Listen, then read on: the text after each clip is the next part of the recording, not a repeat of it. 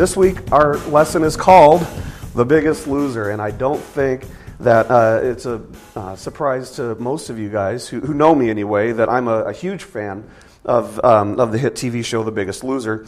After watching the show myself for a couple years and being one of those people that would eat ice cream as I was watching all these other people work out, you guys know what I'm talking about? Yeah, after doing that for a couple years, I finally decided, you know what, I'm sick of being overweight, and at the end of the season, the people who are left on the show go and run a marathon.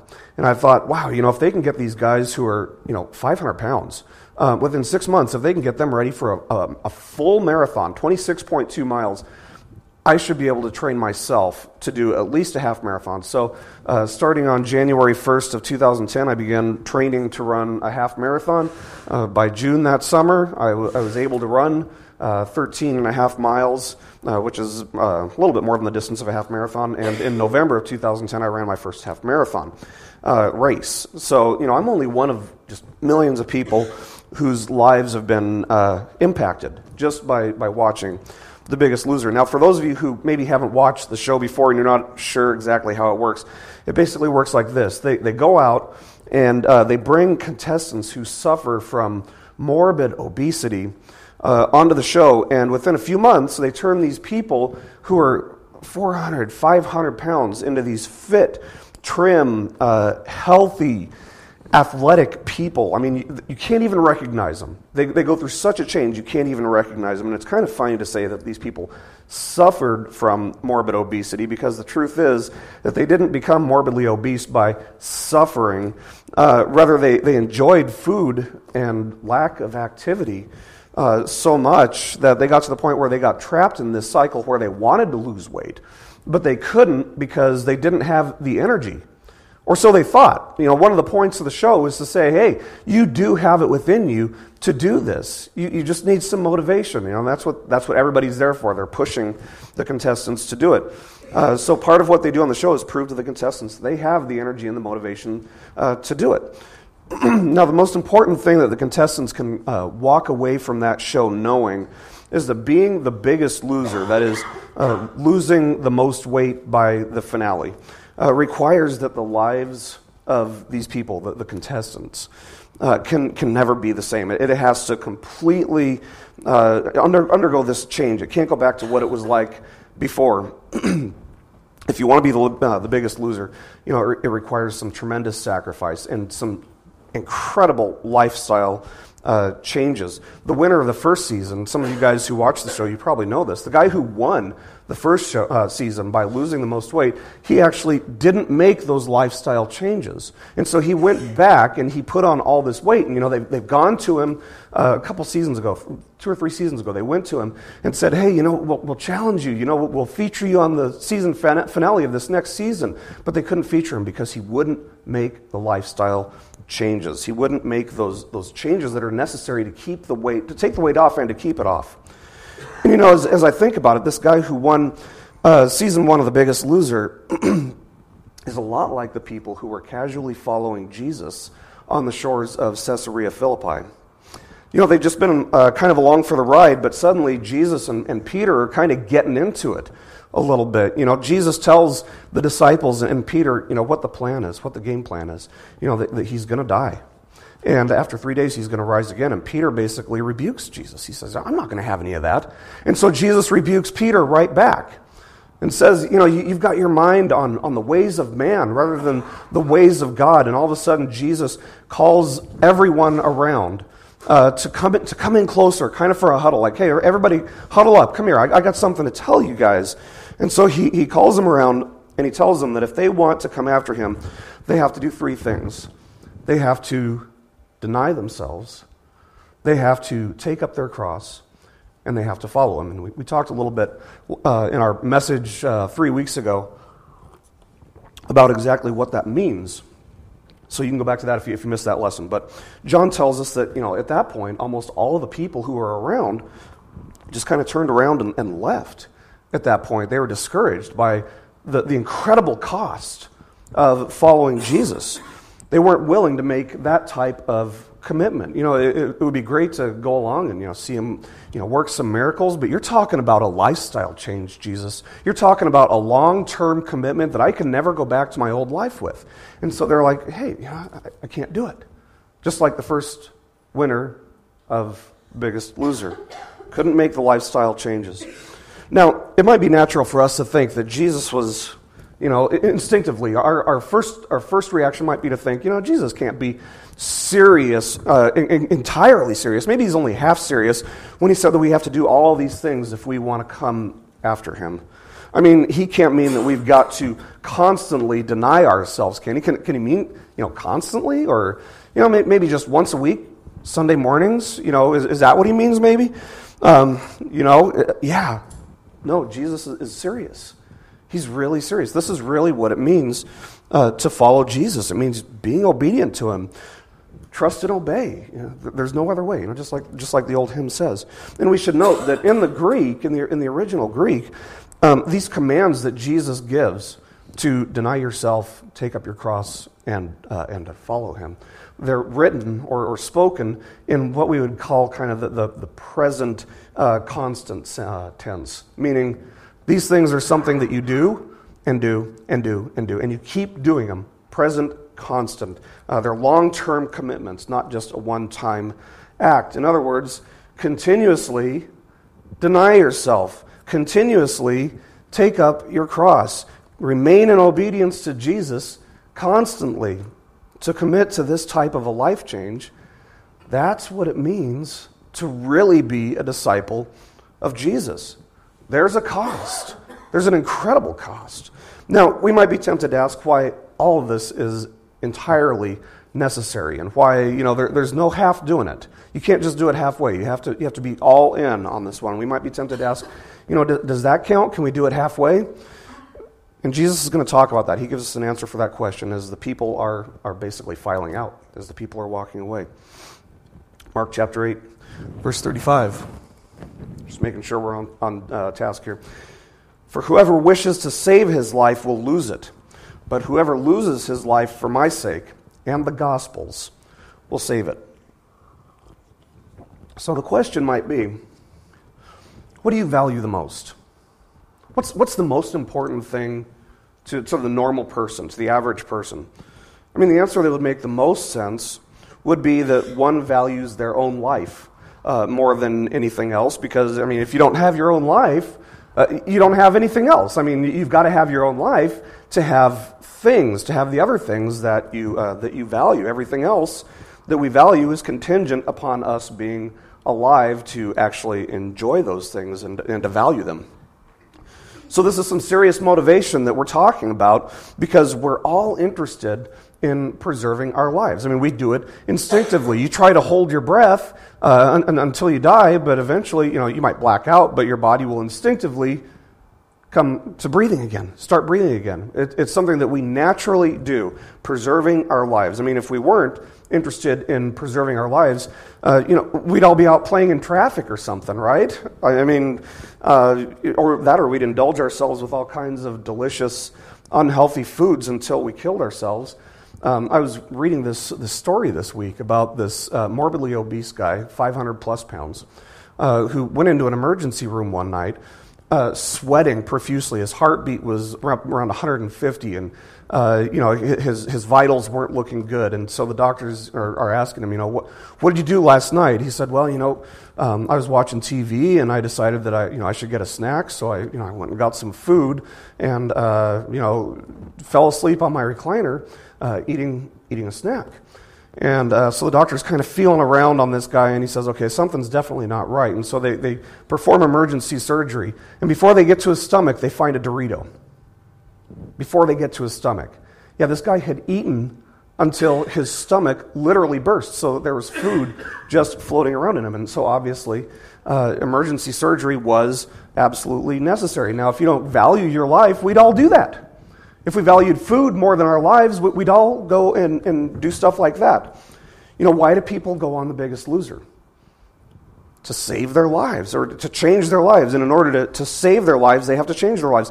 One of the most shocking discoveries that contestants make on that show, when they go see Dr. H and he puts them through this battery of tests and everything, and he says, look, we're looking at these MRIs and these CAT scans and all these other things, and your body is actually way older than they actually are. And he'll say something like, if you keep going like this, you've got 5 or 10 years max left. When, the contestants are thinking, I'm only like 35 years old. I've got, another 35, 40 years to go.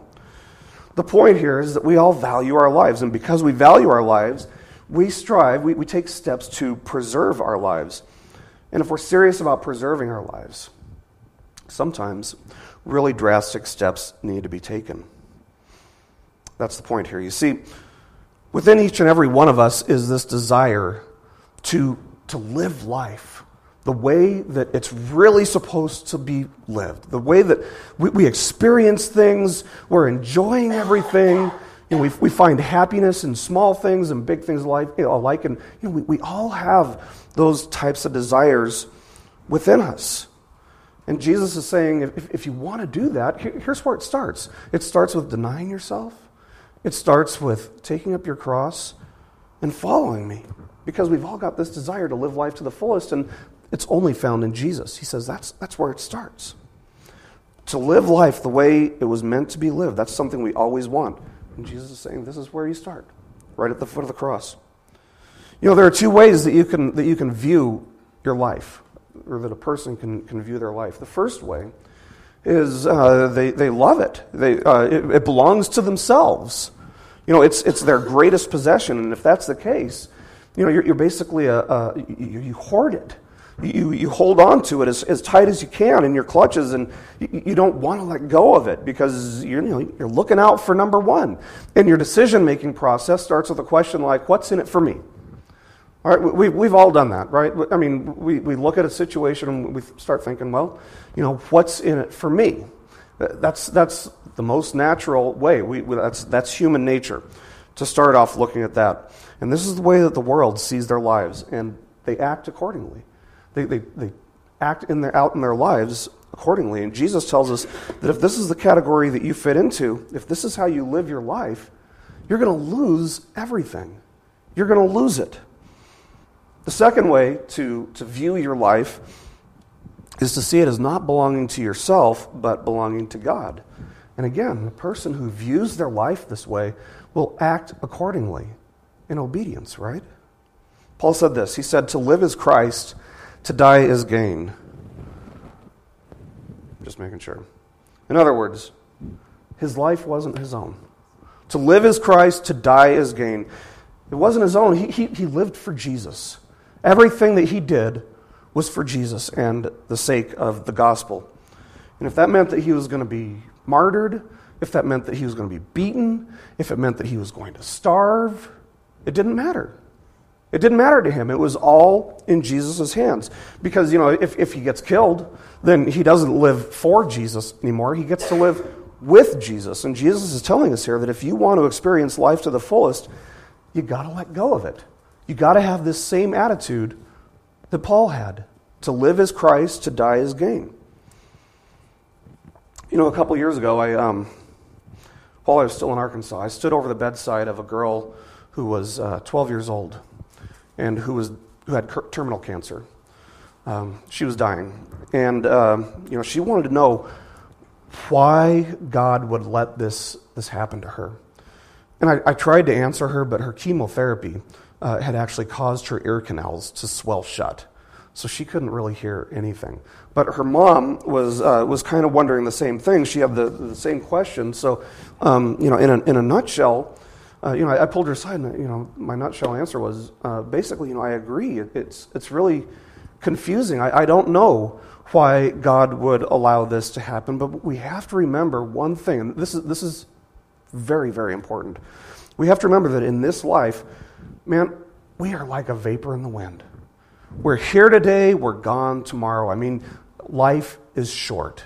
It really is. Life is always short. It always seems like it ends too soon. Whether you're 12 years old, whether you're 20 years old, whether you're 102 years old, life always seems like it ends too soon. But what we have to remember is that this isn't the life that we're created for. This isn't it. Sometimes we get caught in the cycle where we think, this is it. I want to live this life, and I want to have everything I want. I want to have this long life. And people look at a girl who's 12 years old and say, that's so unfair.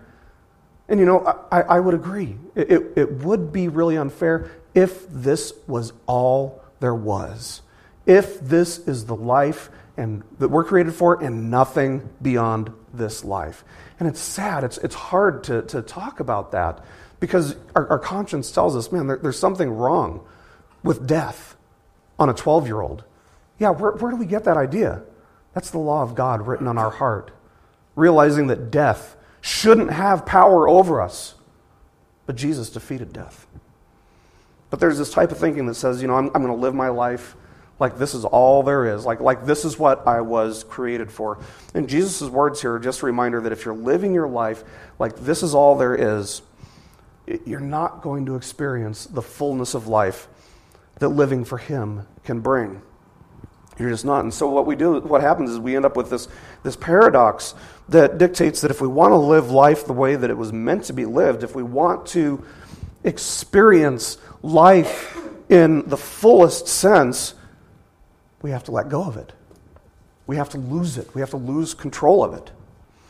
And doing that starts with denying yourself continually, taking up your cross continually, and obeying Jesus continually. Trust God, give Him the reins of your life, and trust the results and the consequences in His hands. He's sovereign. He can take care of things. He can take care of you. Now, if you thought that the contestants on The Biggest Loser had to make lifestyle changes, brother, you haven't seen nothing yet. You want to talk about some serious lifestyle changes? These 3 things that Jesus names right here. Those are serious, serious lifestyle changes. It's not easy. Jesus calls us to make these drastic changes, but that is the cost of discipleship. And that's what it means to follow Him. You try to save your life, you try to hold it like this, and it's going to be taken away from you. It happens to all of us. You try to save it, you're going to lose it. Lose your life by living for the sake of Jesus and the gospel message, and you'll save it.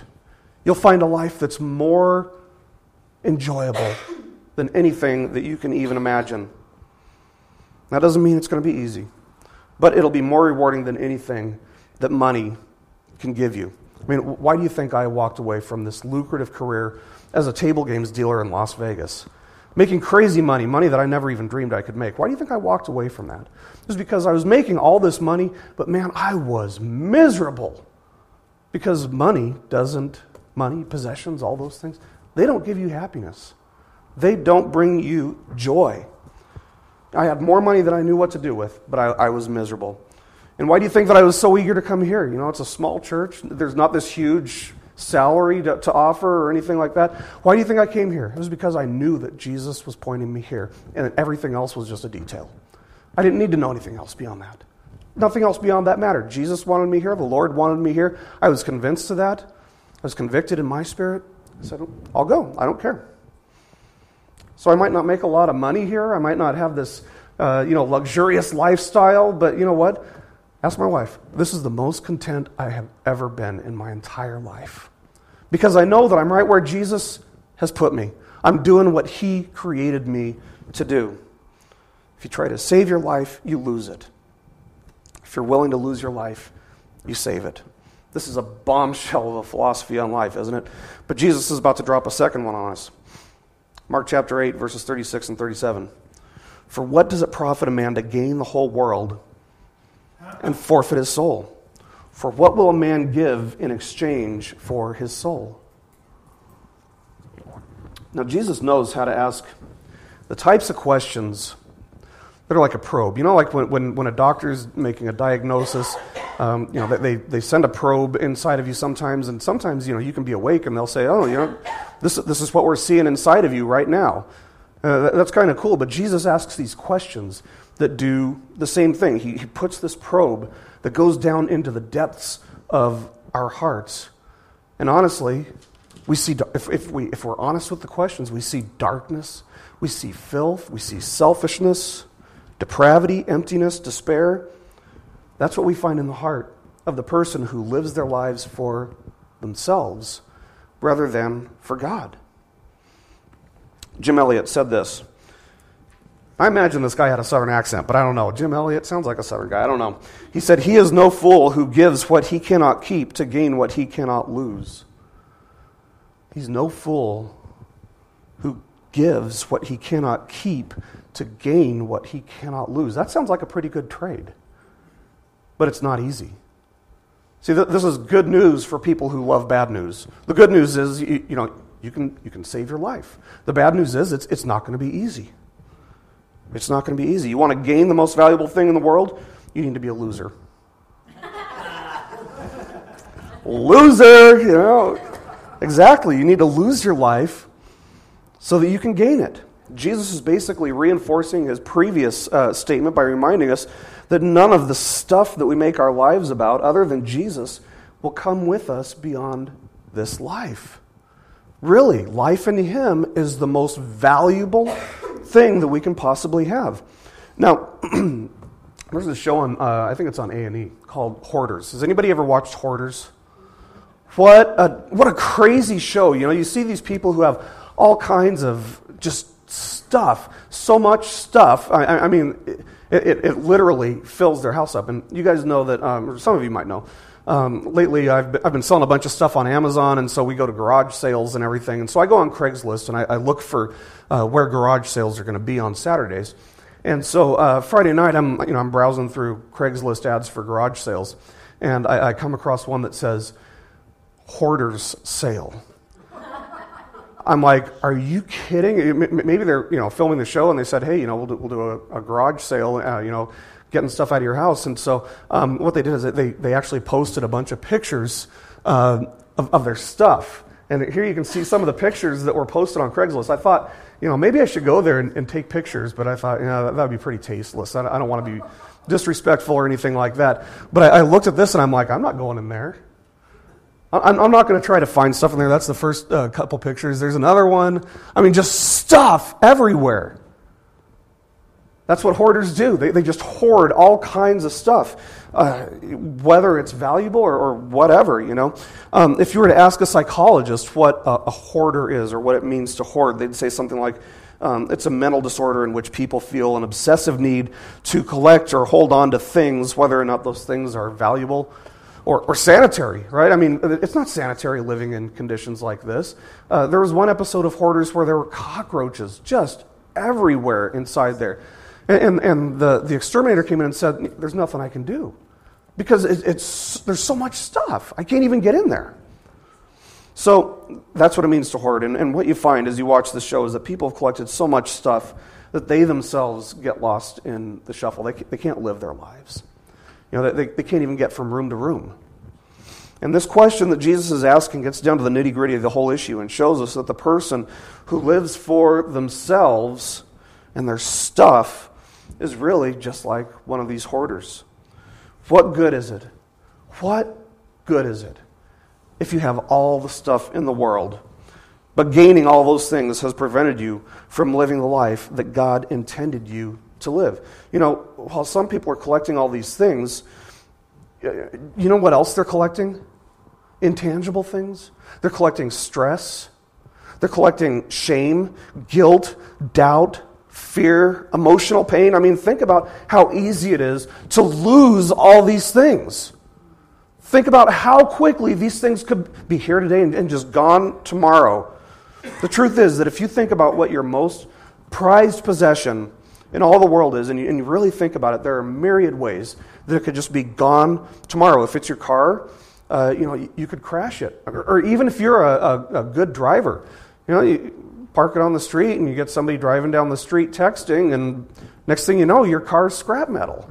It can happen that easy. If it's your house, it could burn down in less time than it'll take for us to get through this lesson today. If it's money, we've all seen that it can be here today and gone tomorrow. So why are we holding on to it? Why are we holding on to things like that? When I was over in Moldova, back in 2005, it's a very poor country, but it hasn't always been poor. You see, back when the Soviet Union was basically in existence, when it was kind of an empire, people there had all kinds of money. A lot of the people there had saved up enough money that they could buy 2 or 3 houses with cash. And they had all this money just saved up. And then they woke up one day, and all that money that they had was enough to buy about a loaf of bread. Literally. Literally. That's how fast it can be gone. They woke up, and it was barely enough to get a meal for their family. Money is the number one contender with God for our hearts because money is so deceptive. You know, it makes us feel like we've got some kind of security because we've got more and more of it. But really, there's no security in it at all. It just makes us vulnerable.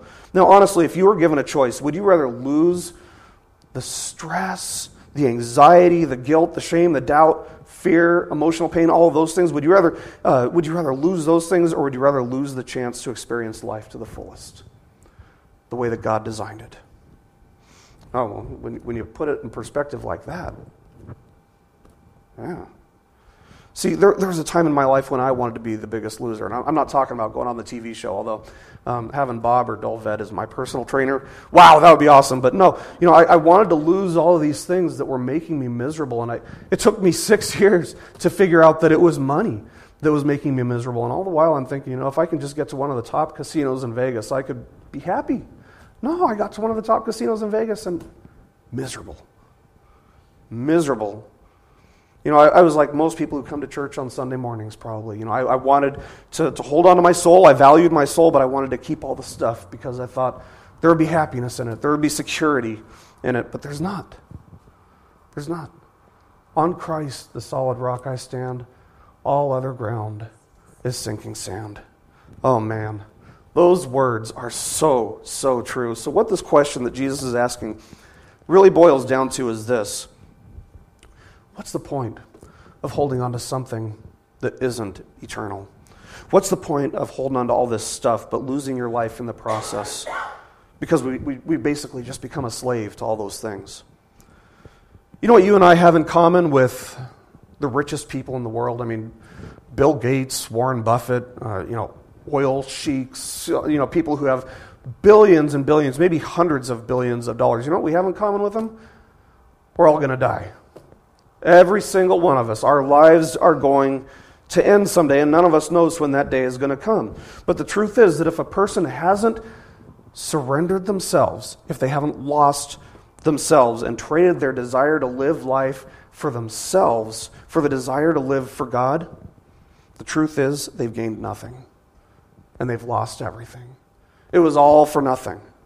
You see, true wealth, true prosperity isn't found in accumulating a bunch of pieces of green paper that have Benjamin Franklin's picture on it. Those things are here today and gone tomorrow. True prosperity isn't physical, it's spiritual. It's eternal life in Jesus.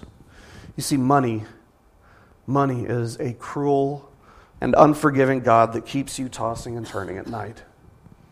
But Jesus is kind, gentle, faithful to forgive us, giving us a peace that passes all understanding. You know what being a Christian is all about? Romans 14:17. The kingdom of God is not eating and drinking, enjoying material things. No, the kingdom of God is righteousness and peace and joy in the Holy Spirit. Those 3 things, righteousness, peace, and joy. These are the 3 things that, man, I want my life to be rich in. I want to prosper in these 3 things. Not my own righteousness, but the righteousness of Christ in me.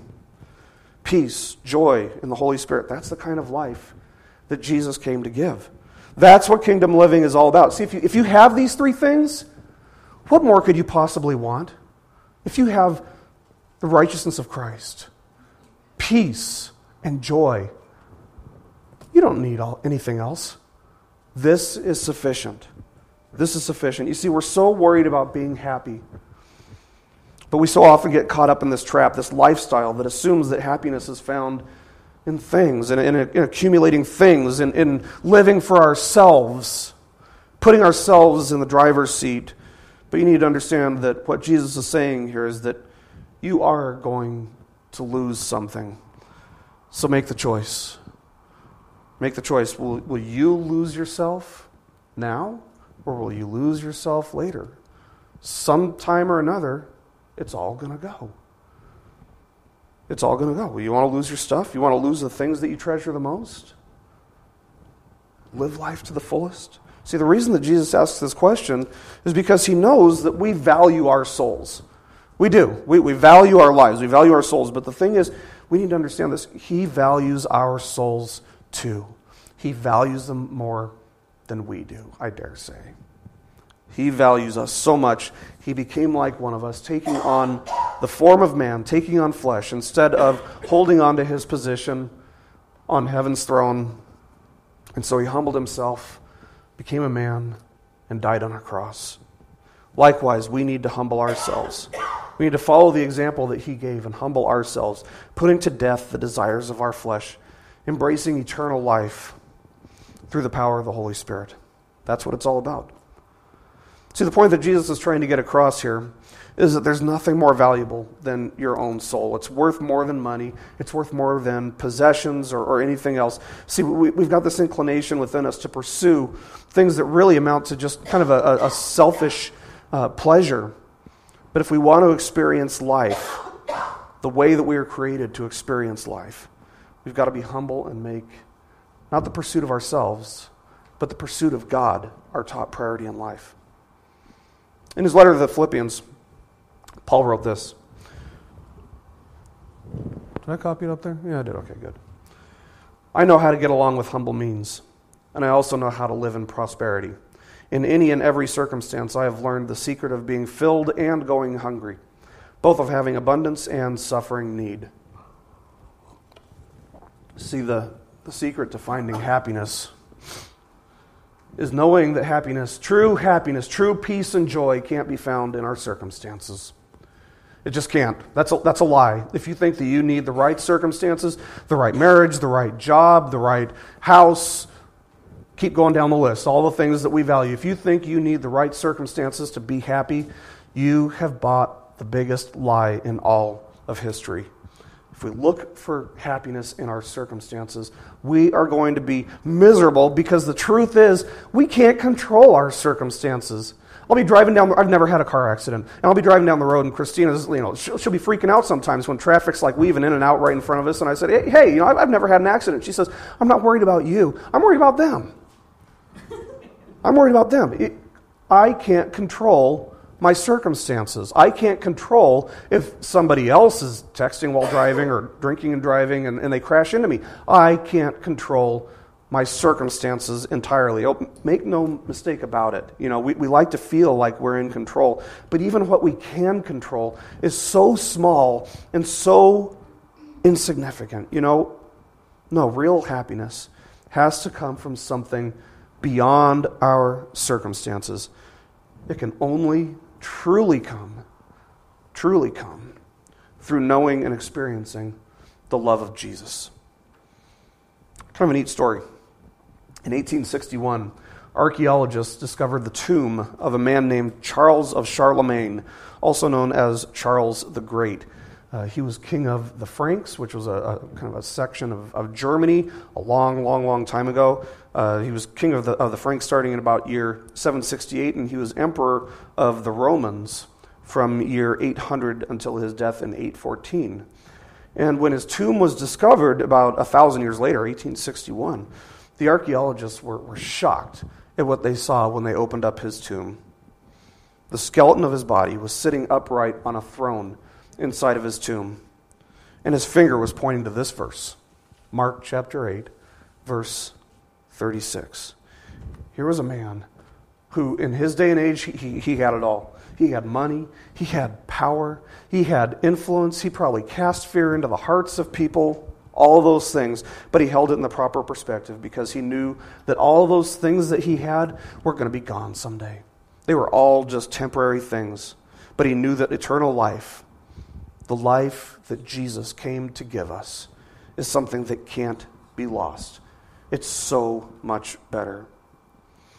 Martin Luther once said, I have held many things in my hands and I have lost them all. But whatever I have placed in God's hands, that I still possess. So the question that we have to ask ourselves today is, what am I really longing for the most? What am I longing for more than anything else? What am I holding on to? What am I wanting to hold on to? Maybe it's money. Maybe it's job. Maybe it's your home. Maybe, who knows? It can be anything. Maybe it's your car. The challenge here is to keep whatever those things that we're holding on to or pursuing, whatever those things might be, to hold them in the proper perspective, knowing that it won't last. So those things shouldn't be our number one pursuit in life. Those things shouldn't be our greatest treasure. When Jesus was giving the Sermon on the Mount, he said, don't store up treasure here on earth where moth and rust can destroy or thieves can break in, but store up your treasures in heaven where there's no rust, there's no moths, and thieves aren't going to break in and steal it. It makes perfect sense. Why would you store up things here when you can store up things there? See, if you want to be the biggest loser, and I'm talking about losing the pain, the anxiety, the guilt, all those things, if you're holding on to those things above God's causes, it's found. You've got to make Jesus and the gospel message your greatest treasure. Those other things, they'll fade away. In closing, Jesus tells us, he not only tells us that the secret to happiness is this, doing all these things, storing up treasures in heaven, following him, experiencing the life that God created you to live, but he's sure to let us know that there's no cheating. You can't fake it. You can't fake it. So we read Mark 8:38. For whoever is ashamed of me and my words in this adulterous and sinful generation, the Son of Man will also be ashamed of him when he comes in the glory of his Father with the holy angels. In other words, what you value will be reflected in your actions. Jesus is talking about deeds here, what you can see on the outside. You can see when somebody is ashamed. Your actions reflect your values. And if you value Jesus, if you value the life that he came to give you, you have to deny yourself. It'll come through in your actions. And if you won't deny yourself, guess what? Jesus will. The question is, what does it mean to be ashamed of Jesus? That's really the question, because, honestly, let's admit it, there are times when we're all ashamed of him in a way. Whenever we sin, we're really, in a biblical sense, ashamed of Jesus. Maybe you've seen the Francis Chan clip, where he talks about how he used to feel like he had to pray before every meal, and he got to the point where sometimes he wanted to do it in the most inconspicuous way possible. He didn't want people to see him. Is that what it means to be ashamed of Jesus? Maybe in a sense, I guess, but I don't think that that's exactly what Jesus has in mind. There are times when we're all tempted to fit in and not offend. Those are normal temptations, and of course, there's provision for forgiveness in the cross in times like that. But the real question is, what is the aim of a person's heart? Which way are you going, to yourself or toward God? Which way is the compass pointing? What's your heart's greatest desire in life? To live for yourself and things, or to live for God? That's really what the question boils down to. And Jesus is just giving us a choice here. The first option is that we can be ashamed of Jesus, in which case he'll be ashamed of us when he returns. We need to understand that the term ashamed doesn't just mean embarrassed, the strange uncle that you see at family reunions and you're like, oh man, he embarrasses me. No, we're not talking about that type of being ashamed. It's more of a reference of severe judgment that a person will receive, in which they are completely rejected. So Jesus is basically saying that if we reject him, we'll be rejected too. He'll reject us as well. And that's the choice that he gives us. And of course, the second choice, by implication, is that we accept him. And if we accept him, he accepts us. See, it's impossible to force someone to love you. God is love. He wants us to love him, but you can't force somebody to love you. In America, we call that stalking. And God is not a stalker. God loves us enough that he gives us the choice of either receiving or rejecting him. Of course, his desire is that all would come to repentance, but he knows that most are going to pass on that opportunity. Most people are going to live for themselves. The bottom line is that being a follower of Jesus isn't a walk in the park. Life in Jesus is radically, radically different from the life that you and I were born into. Following Jesus can mean going through really, really hard circumstances in life, really difficult seasons of life. It invariably means being humble and putting ourselves and our own self-interests in a distant second place, pursuing God and His ways first and foremost. Being a follower of Jesus means a complete change in lifestyle, just like on The Biggest Loser TV show. A complete change in lifestyle. Being willing to be the biggest loser and lose everything, if that's what happens, for the sake of Jesus and the gospel message. We have to be willing to put things like ego to the side for His sake. So yeah, the cost is great. The cost is really, really steep, but the benefits include this permanent reward that money doesn't even compare with. Righteousness, peace, and joy. Wow, what else do you need? It's a deeper satisfaction than anything this world can bring. You see, in the kingdom of God, the biggest gainer is the biggest loser. The road to true happiness, true prosperity, starts at the foot of the cross by denying yourself, taking up your cross, and being obedient to Jesus. A life that's centered on anything other than Jesus is a life that is tragically wasted. Let's pray. Lord Jesus, there are so many things in this world that compete for our hearts. And Lord, we love you, we belong to you. I pray that you would teach us to not only internally value you more than anything else, but that it would be reflected in our actions. Lord, we know that we're all a work in progress, and we thank you for your grace, that it covers those times when we don't act like you're our greatest treasure.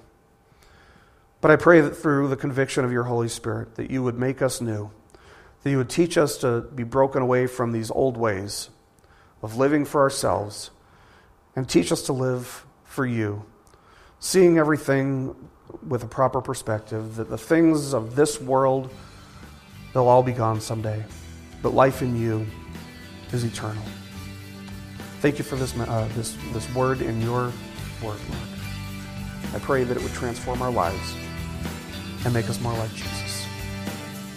In His name. This message has been brought to you by BibleStudyPodcasts.org. We are a listener-supported ministry. If this is your first time listening to us, we thank you so much for joining us, and we ask nothing further from you. But if this is a ministry that you rely on for regular spiritual teaching, we do depend on your financial support to keep us going and growing. If you'd like to make a donation to BibleStudyPodcasts.org to keep us going and reaching thousands of people around the world, you can go to our website, BibleStudyPodcasts.org, and you can make a donation on the right-hand side by clicking on the support box. Again, we do rely on your support, and we thank you so much for your financial participation in this ministry, which enables us to continue in our mission of teaching timeless truths in these truthless times. God bless you. Thank you so much for listening today, and keep growing closer to Jesus. Take me deeper.